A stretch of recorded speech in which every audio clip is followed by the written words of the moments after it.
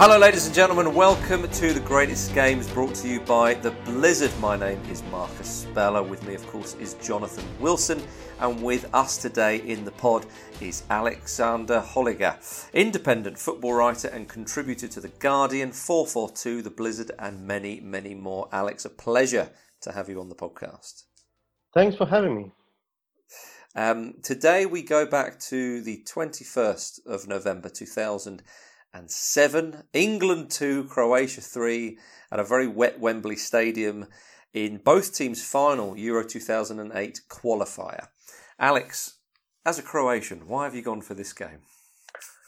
It's just obviously Croatia have had more important, bigger games before that and after that, but still this game is still somehow remembered as the game, when we show the English, So it's the status of the game in Croatia is very interesting. I think it's also interesting in England. It's one of the key games for England in their recent history, and in some respects is also the same can be said about Croatia as well. So it's just we could have gone for the most recent game against England, like in the World Cup, but I thought this would be just there are more aspects to these games that we can talk about, I thought. Mm-hmm. Jonathan, what leaps to mind for you when this game is mentioned? I think it's just everything that was wrong about English football at that time. I was watching the build-up, as well as the highlights. I was watching the build-up again this week to prepare for this, and it's really amazing, the tone. The tone is, we've done it. It's all right, we're there. Yeah. And it's even afterwards, Michael Owen said, "I can't think of a single Croatian who'd get in our team." Yeah. And you think, they've just beaten you twice. Like, what are you talking about? And I think, there was a lot of talk around the World Cup game about supposed English arrogance, and I think maybe a sort of a misunderstanding of the tone of football's coming home. And I felt that was sort of misplaced in 2018. But it's not misplaced at all in 2007. There's an astonishing self-regard about that England team. And I think, even Gary Lineker at the beginning of the live coverage, I've written it down because it struck me so much. He said, so England needed draw out of this game to go through. And they needed draw because of the whole series of freakish coincidences. It's got very little to do with England playing well. Yes. And he says, it's been a little precarious at times, but by and large, it works out. Well, why would it work out? The idea that Croatia just there, just to sort of, they'd be happy to come to Wembley and just sort of play their part in this big party just because they already qualified, I think was a spectacular misjudgment. And really England deserved what happened to them. Yeah, Alex, you mentioned it, and Jonathan has got into it more there, this arrogance of the England national team. That was felt in Croatia. Yeah, this is exactly what I wanted to talk about. But if we're going to get into that, I would just for a minute, go to the World Cup game in 2018. The thing is, I don't think that the whole football's coming home theme and everything was misunderstood in Croatia. Yes, by some it was, maybe even by the manager. But I think there were people in his team, or people who did understand it, even from the media, who deliberately tried to use that, to motivate the players. You must understand that, Croatia is still a young nation, is still building its football culture. And it's always, it's never just about football when the national team plays. It's always, they always put in some kind of political context, patriotism, stuff like that. And motivation is very often a key thing for them. And they are best motivated when they feel like underdogs and when their opponents are arrogant, Mm-hmm. So I think they just waited for somebody in the England camp or the media to say something that would remotely sound arrogant to motivate the players. Well, didn't have to wait long, did they? Yeah. I mean, but this is just something that is taken for granted, that English are arrogant in football. Uh, this is in partly due to, I would say, lazy journalism and stuff like that. But it's also maybe a part of Croatia's own complexes. They always have to prove themselves to somebody. And I I just think that 2 years ago they just remembered how they beat in England, before, and this is the way to go. We have to tell to the player, we have to say to the players that the English are arrogant. We have to convince them, in order to motivate them, because Croatia, the players were already really exhausted, and they played the previous two games on penalties. They won on penalties, and by the time they met England, the general expectation in the public, in the media, was that they're going to beat England, because you know even though it's not normal for Croatia to be in the semi-final, it's not really normal for England, is it? So people thought maybe not that Croatia were unbeatable at the moment, but that they cannot be beaten by England. Perhaps that. Mhm. So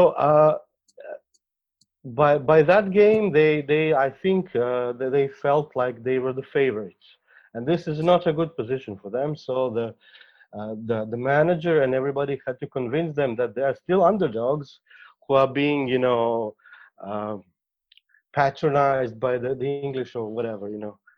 So I think the situation here, it's very different from the game in 2007, because in 2007 it was really obvious that the English behaved the way Jonathan said they did. Well, I'll tell you the worst thing from that, and it was actually the game out in Zagreb, and the press conference the day before the game, the England press conference with Steve McLaren. It wasn't translated. It wasn't translated live. It was translated afterwards. Okay. And if I remember, I get this confused. There was a very similar incident happened in Warsaw at around the same time. So one of them, Croatian journalists were allowed to ask questions as long as they asked in English. Or sorry, not Croatian. One of them, the local journalists, were allowed to ask questions as long as they were in English. The other one, it was just only English journalists asked questions, which is absolutely outrageous. To turn up in another country and say, no, you're not allowed to ask questions, or you're not allowed to ask in your own language. Yeah, this is ridiculous. The self-regard of doing that. But why do you think that is, Jonathan? Why do you think that approach was taken then? Well, I can tell you who is to blame, but I'm not necessarily looking for names, although we're very happy to have them. But it's a combination of a sort of craven media department that's terrified of the big dogs of the press, and I think that was the problem around sort of the end of Eriksson's era and the McLaren era. Mm-hmm. It's a combination of that, and I think back then, I think under Southgate it's changed radically, but a manager and senior playing staff who genuinely thought they were better than these other teams they played. I mean, I know Sven-Göran Eriksson is a huge hero of yours, but he was present at the draw for these qualifiers, mm-hmm. Even though he knew that he was not going to be in charge after the World Cup in 2006. And his line was, well, at least I've done a good job for them today. I think whoever replaced me will think I've done a good job. And you think, that's just, okay, England had avoided, I think they could have played Germany or Spain or Italy, and they had avoided them. But when you have a group where two teams qualify, the best team in the group is not the team you should be scared of. It's the third best team in the group you should be scared of. And so you look at this group, and you've got England, Croatia, Russia, three teams who were all capable, at various points in history, have all been very good sides. Plus, you've got Israel, who are difficult, and Macedonia, who are difficult. So this was in no sense an easy group. It was a really awkward, difficult group. And I think the fact that there was no obvious giant there, in a sense, made it even harder for that generation of England players who had this astonishing, I mean, I've used the word before, this astonishing self-regard. I mean, the sense you got all the way through the 2006 World Cup was yeah, we'll probably win this because we haven't won it for 40 years and it's our turn. And the fact that we're playing rubbish football didn't seem to occur to anybody. It was just, well, come on, it's about time we won it. You've actually got to go out and win the thing. It doesn't get given to you just because you're England. Yeah. I mean, Alex, the Croatia side, of course, qualifying for Euro 2008, you had some good players in there. You had Eduardo, who was at Arsenal, Verdan Chodluka, Dario Simic, Niko Kovac, Olic, young Luka Modric. Yeah. Modric, a very young player, of course, who was quite looking forward to the game at Wembley. He wasn't intimidated at all. This was a good Croatia side. Croatia, of course, we'd seen them at Euro 96 and France 98, where they were superb. Didn't qualify for Euro 2000. First round in 2002, I believe, but they beat Italy, so there was a marquee result in there. Yeah. 2004, first round in the group with England. 2006, out in the first round, of course. This seemed to be, if my memory is correct, the best Croatia side probably since France 98. Yes, it was at least by far the most exciting. I think even up until today. The general feeling, I think, was in Croatia that we'll never have anything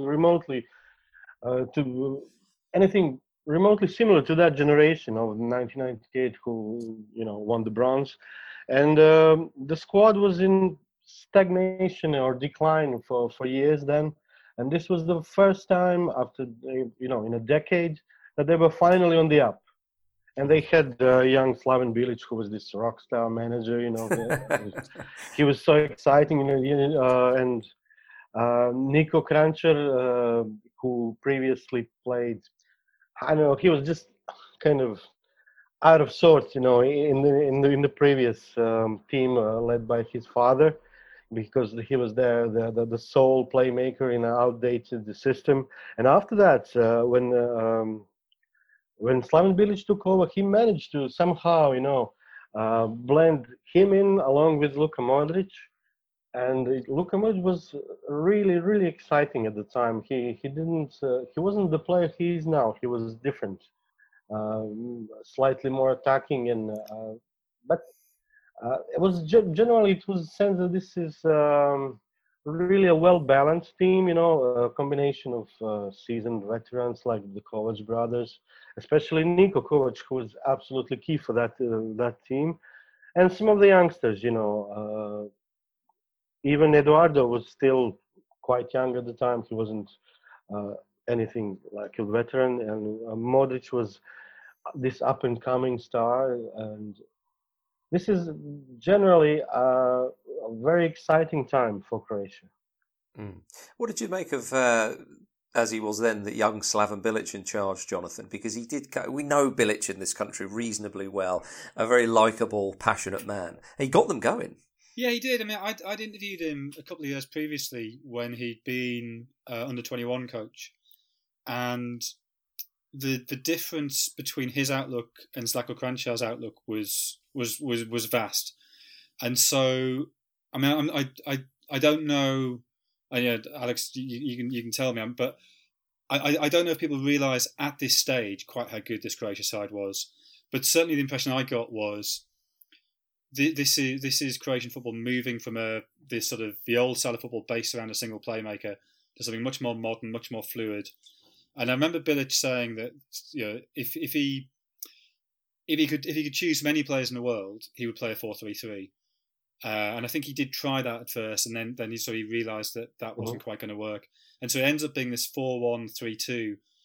But it's the balance of it that's perfect, because you have Modric, who at that time was almost like an old school playmaker, but with sort of a modern dynamism. You had Kranjčar playing on the left, Dario Serna, who became a very attacking right back, but at the time played sort of on the right side of midfield. Sort of he did the running that Kranjčar couldn't. And then you had a great right foot though. Oh yeah, a wonderful cross of the ball, really really good footballer. But the fact he goes on to become a great right back, it tells you he's prepared to put in the work. He's prepared to chuck up and down. And then as Alex says, I think Niko Kovac was absolutely essential, because his energy and his reading of the game, playing as the only holding midfielder with essentially, sort of 4.5 attacking players ahead of him, and Serna kind of tucking in a bit. Without him, it wouldn't have worked. They'd have been too open. Yeah. So he had that 4-3-3 template, but he's prepared to amend it, and he finds this. I mean, I think balance is. You used the word earlier, but I think balance is absolutely the word for it. It was an incredibly well balanced team. Although we did have Vedran Chorluka and Josip Šimanić as fullbacks, which neither of them really are. Yeah, it's old-fashioned ideas of what a fullback should be, isn't it? Yeah, okay. Chorluka at the time he used to play right back at the time. Wasn't exceptionally good at it, but it was working. But it was so vastly different than what Zlatko Kranjčar had tried. He had 7 defensively minded players in the team, But I mean, I think the point you make about Šimanić, we might as well deal with it now because I think it does become relevant. That essentially Steve McClaren had a choice between Sean Wright-Phillips or David Beckham to start on the right, playing up against Šimanić, and Beckham had been injured and I think he played less than a full game since the August for LA Galaxy. So there was a fitness issue there. Mm-hmm. But I think one of the reasons he went for Wright-Phillips was they thought that Wright-Phillips running at Šimanić would terrify him. And the game before that, Croatia had already qualified, but they lost 2-0 to Macedonia. Oh, yeah. And Macedonia had this little right winger, Lazarevski, was that his name? Yeah, Lazarevski, who destroyed Šimanić in that game. Mm-hmm. So I think that was why McClaren went for Wright-Phillips. The idea that Šimanić, he's a little bit clumsy. You can get at him with a smaller, nippier player.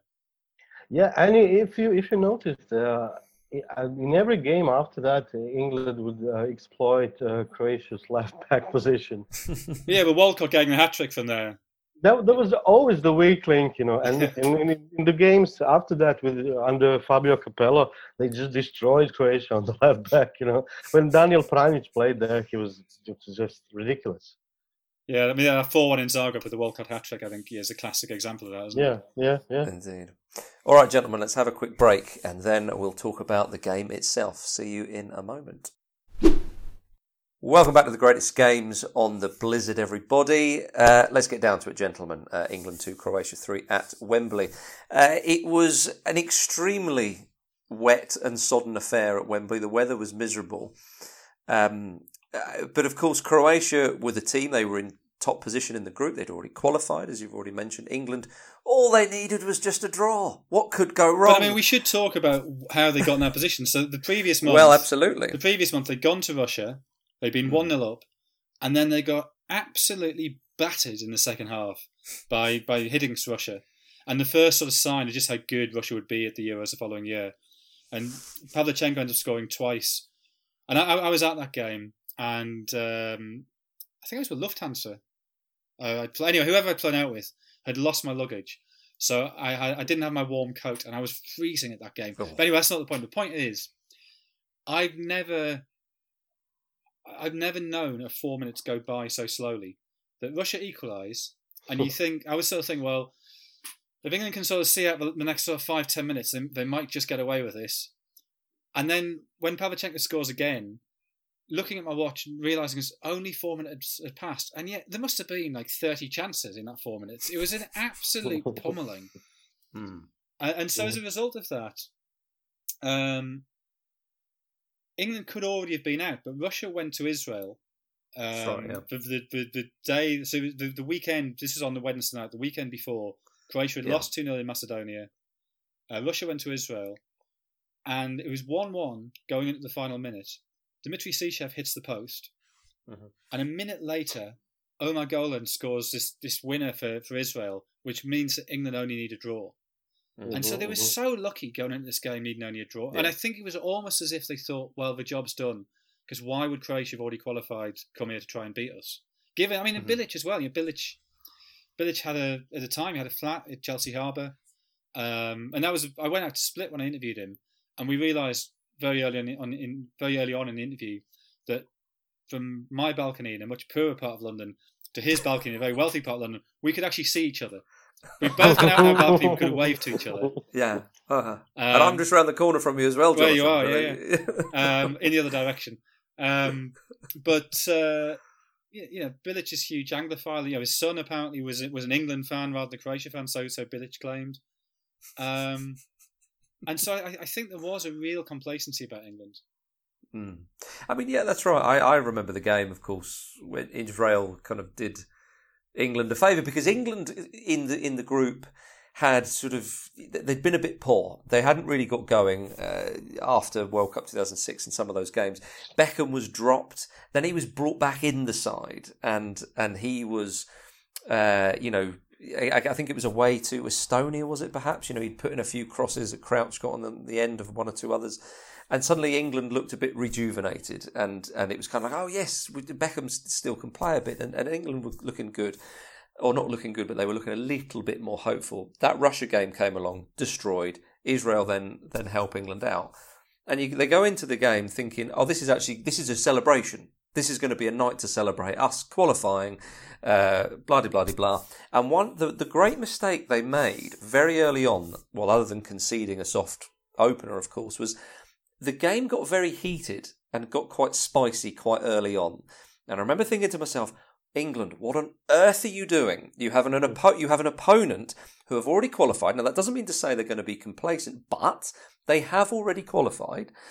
So, they may not be as aggressive as they might be because they don't need a result, perhaps. And England, Alex, started getting there was a little bit of chat and so on. And I thought, you are making Croatia suddenly think, right, we are going to do you here. We're going to take this game to you. Am I right in saying that was the feeling? Yeah, perhaps, because I don't think Croatia went into this game saying, okay, let's do it, let's win, let's trash them. It was just they just knew they were playing without any pressure, knew that England were very complacent going into the game. And it's most of them are such characters that this just brings out, some kind of, I don't know, spite or whatever in them. Okay, we'll show you, And this is, when you think about it, the game just took off by that weird first goal. It was really an awkward goal. And after that, it just, started a chain of events that would last even after that game, even maybe, a decade after that game. Because Croatians feel when they have beaten England in that game, they will never be underestimated again by England.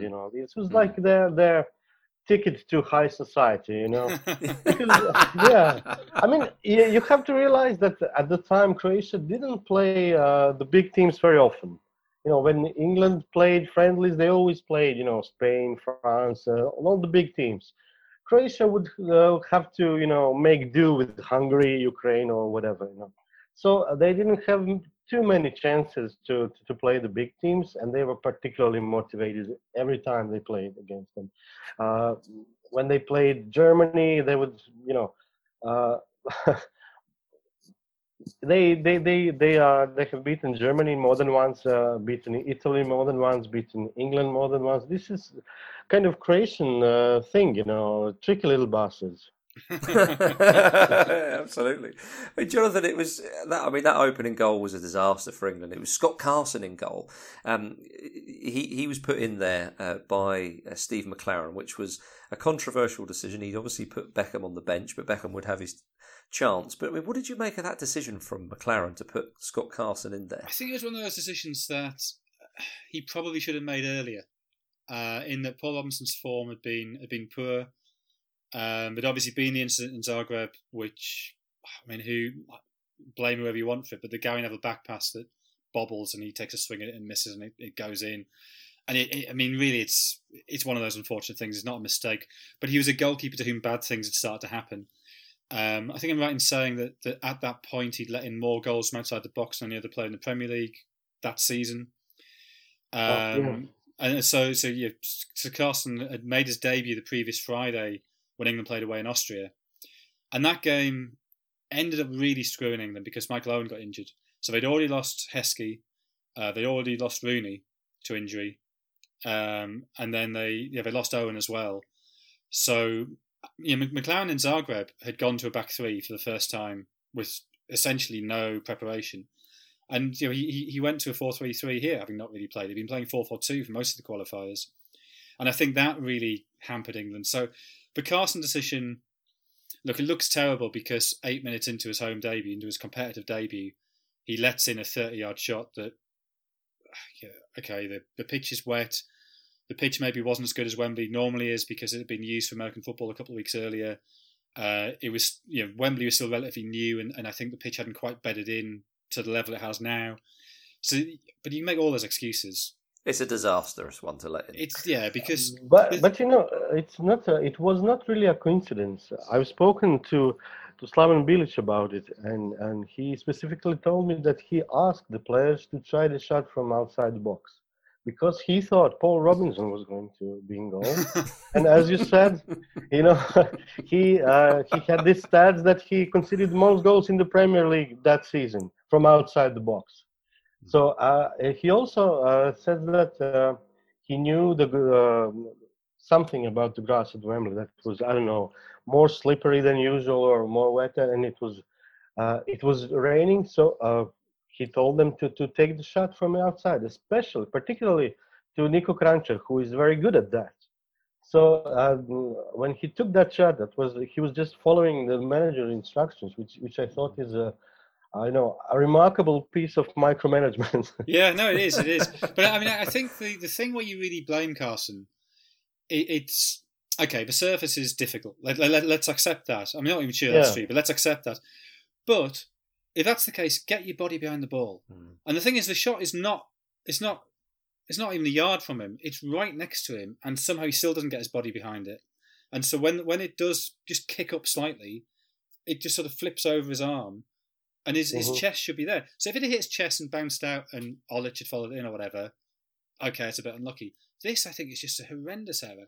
But there's two other things I want to say about that. The first is, and this might be unfair, if you look at the players lining up in the tunnel beforehand, Carson looks terrified. And okay, maybe, from the outside, how can you tell? Maybe that's just how he prepares himself. But he does this thing. He looks left, he glances left, glances right, then looks down, takes this huge breath. He looks like a man who's very, very nervous indeed. And okay, it's your home England debut in front of 80,000 fans at Wembley.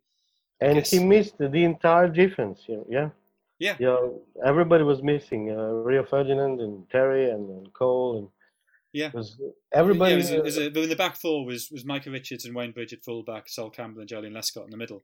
Yeah. And Campbell, the Campbell of 7 or 8 years earlier.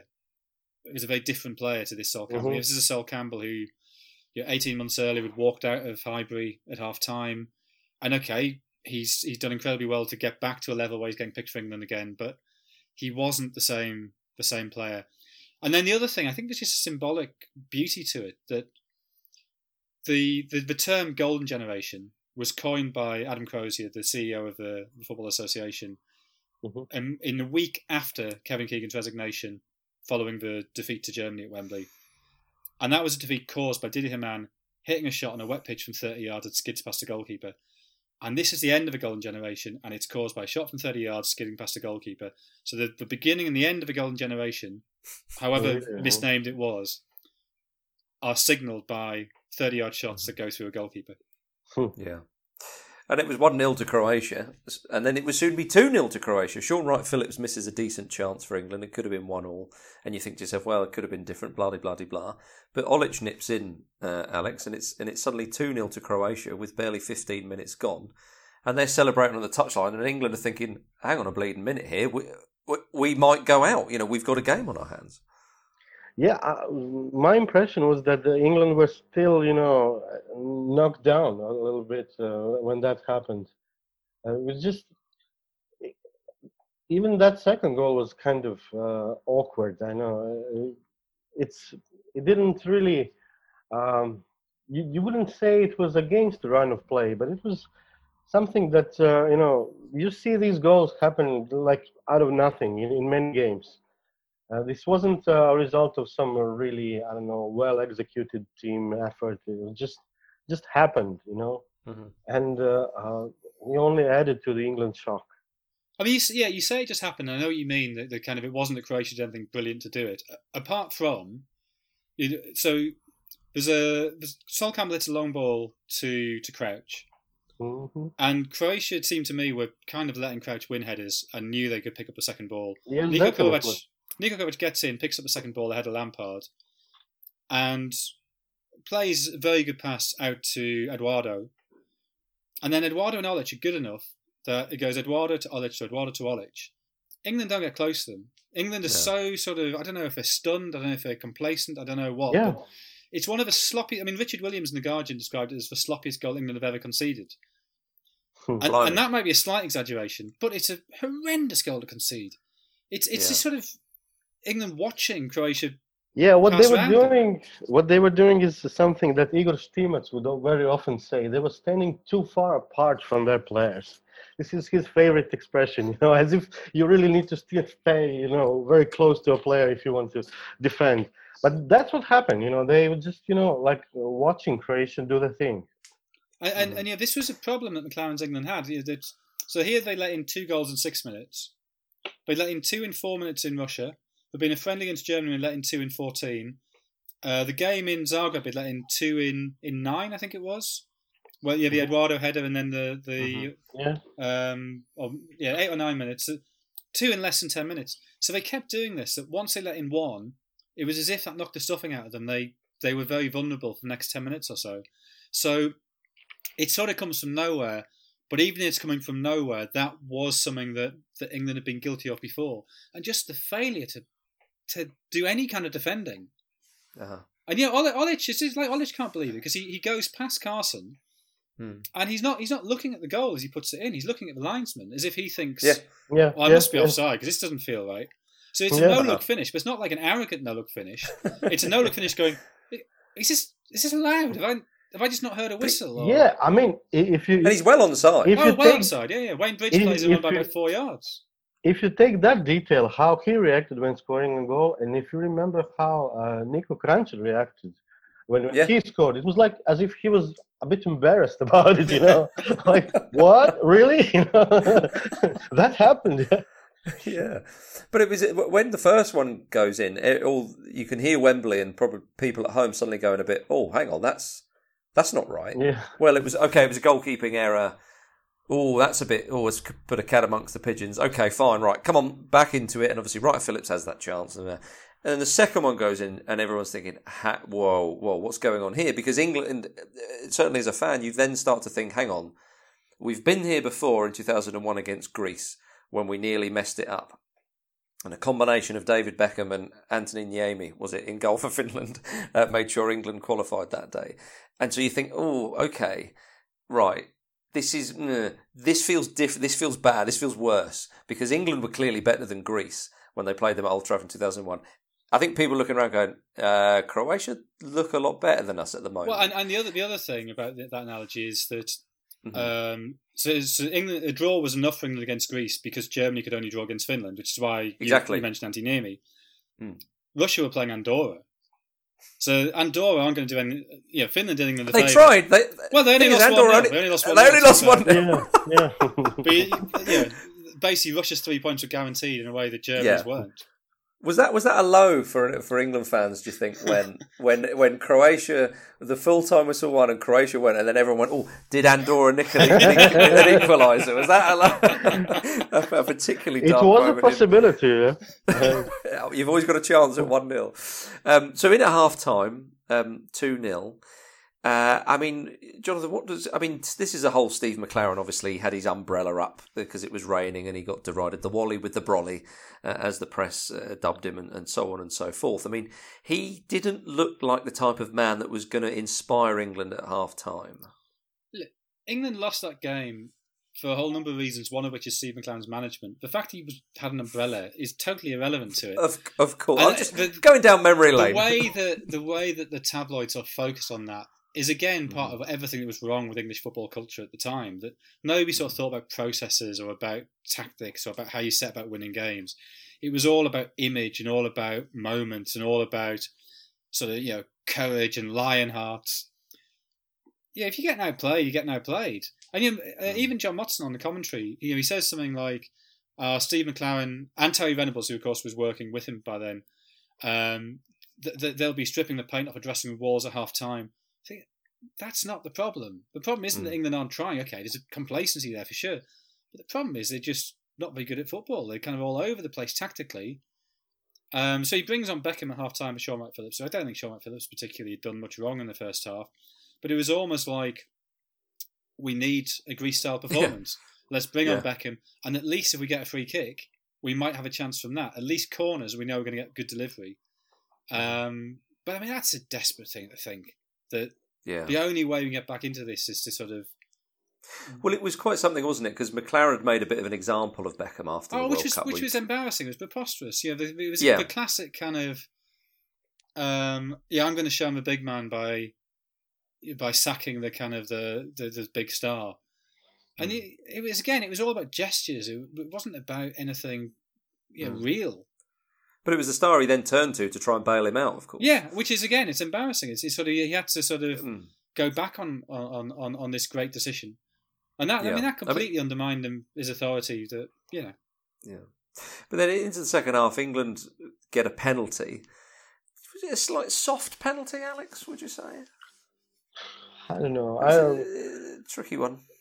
I can't quite remember. I did watch the game again, but didn't pay much attention, to be honest. No, just too busy celebrating those goals. It's a definite foul. It's the kind of thing you often get away with. Bridge crosses from the left. Šimunić, despite being about 8 foot taller than Sean Wright-Phillips, decides he has to pull him back and gives away the penalty. I mean, it's a very Šimunić thing to do. Yeah, definitely. It wasn't Sean Wright-Phillips. It wasn't Sean Wright-Phillips, was it? It was. Oh, sorry, Defoe. Not Wright-Phillips, Defoe. Another short forward. Yeah, Defoe. Right. Defoe had come on, of course, because England needed something. Lampard slams home the penalty, and that's where England fans then start to think, all right, hang on, here we go. Mm-hmm. This is a bit more like it. But of course, Croatia are not done. Now, obviously, they don't score again until England equalise, but Croatia still come forward. Scott Carson makes quite the save from a corner. There was a close-range header, which would have given him a bit of confidence. And then comes the moment when... Well, and also Olic hits the bar. Yes, he does, Those two chances, it's Olic's header from the corner that Carson... Mm-hmm. I mean, it's kind of straight at him, but he does sort of beat it away. And then there's that instant when Olic goes through and it's sort of him and Bridge both sort of kick at it together and the ball loops up and clips top of the bar. So England could easily have been 4-1 down. Yeah, so there were chances for Croatia, as we say, and they certainly weren't done. But then Beckham gets the ball, kind of just fizzes in a beautiful ball onto Crouch's chest, who takes it down and finishes very, very well. 2-2, and England think, there we go, there it is, normality resumed. We've done it, we've got there, and if not 2-2, probably go on and win 3-2 maybe. And that was a moment where there was a huge sigh of relief around Wembley, Alex, but it would be short-lived. Because, as we say, Croatia certainly weren't done, and Bilic's orders to shoot on sight are actioned again, and it was a long-range shot. Petric, of course, coming on. Yeah. And Petric scores in the 77th minute to put Croatia 3-2 up. And that really knocked the stuffing out of England. And you see Bilic go mad on the touchline and celebrate wildly, of course. Because again, and this is the point I was sort of making earlier, England had made the game unnecessarily niggly and spicy and aggressive. Mm-hmm. And Croatia responded to that. And so they were absolutely delighted to go 3-2 up. Yeah, for Croatia, it was a psychological thing above everything else, I think. Because... this is the kind of situation that they really showed what the managers and the media referred to as the character, They were 2-0 up, and then it was 2-2, and then they even, I think most people in Croatia thought, okay, this is it now. We either stay 2-2 or we lose this game. But then this, again, shot from the outside, again, on a specific instruction from Slaven Bilic, who actually introduced Mladen Petric off the bench just a few minutes before that, I think, for Eduardo. And I think Bilic was ecstatic because at that moment he knew that this squad has character, and this is something that is going to carry them on the Euros, This was an important thing for them to show that they will not, stumble, that they can still, take that final step. And I think at that moment that he probably thought, okay, we're winning this now. Yeah, and they did, Jonathan. Yeah, but I mean, even that goal, it's caused by neither Gerrard nor Campbell gets anywhere near close enough to Petric. So I don't know. Although it is a much better shot than sure, it's a better shot, but also if you have time to line up a shot 25 yards out, and okay, he had a little bit less time than Croatia had, but Campbell is in the worst of all positions in that he's not closing down the shot, but he's also blocking Carsten's eye line. And Gerrard, I think, is actually should be the person who goes across to Petric. It comes down the left. I think it's Pranjic plays it square to him. Who also came off the bench. Yeah. So I think it was a Beckham clearance. Šibanić wins it on the halfway line, plays it down the line to Pranjic, he then knocks it inside. And Gerrard doesn't get across. And then that means that Campbell is sort of caught in this halfway position. But even then, he could charge the ball down. He doesn't. He hangs back. And again, you think, well, is that a structural issue? Is it just sort of this brain freeze? This kind of a sense of, well, it's 2-2, we'll be fine. We don't need to do this defending. And suddenly there's the ball in the bottom corner, and it's all over. Yeah. And the thing is that England were pathetic the last 13 minutes. They created one half chance, which was at Darren Bent, who came off the bench. Darren Bent's shot, which was looped onto the roof of the net. And apart from that, they didn't do anything. The stuffing went from them. Yeah, I think the most remarkable period of that game was those last minutes. And, you would expect England to, throw everything they have to do something. But Croatia looked so confident in those final minutes. They looked as if they just can't hurt them. And what they did try, they just tried, the classic English way, just, lumping balls in the box, and it wasn't. But I mean, I think that is exactly the point, that England had no process to have a faith in. So when they get under pressure, they go back to the worst English trait, which is, well, if we try really hard and whack it long and run really hard, we might get something. But it's hoping for lucky ricochet. It's not, it's not proper football. It's not planned, structured football. Steven Gerrard said years later that it's a memory I will have to take to the grave with me about this game, which is quite strong words. A friend of mine went to the game. He was about 17, 18 maybe. Him and his mate were offered £300 for each ticket they had. And they said, no, this is going to be a night to remember. Well, they weren't wrong. Yeah, they've never forgot that, have they? Oh, dearie me. And of course, we'll finish up just mentioning that this Croatia side went to Euro 2008 and really should have, got to at least the semi-final. Obviously, they were beaten by Turkey, but they were great in the group. They were brilliant against Germany. Absolutely brilliant against Germany. And so, but they may have, it was a bit unfortunate against Turkey, of course, but they did show Europe what they were capable of in that group, winning 3 out of 3. And of course, in time would be back in 2018 with one or two of those players still in the side. So yes, somehow it still feels like it's the same team as long as Modric is playing. Even though he might be the only one now. Rakitic recently retired, and he was just up and coming player. He came off the bench for Olic about 5 minutes some time in that game. The Euros was his first big showing, and he wasn't the player he is now back then. But it still somehow feels that this is the beginning of this generation and now the end. And everybody, I think most people thought that Modric would retire after the World Cup, at least internationally, but he didn't, and he's still playing. So this is like an extended life, of this generation still, in some respect. Alex, it's been a pleasure talking to you about this game. Thank you very much for coming on the Greatest Games pod. Thank you. Absolute pleasure. For more stories like that, do check out theblizzard.co.uk. But until next week, when we're back with another great game from football, thank you very much, Alex. Thank you. Thanks for having me. Thank you, Jonathan. Cheers, thank you. See you next week.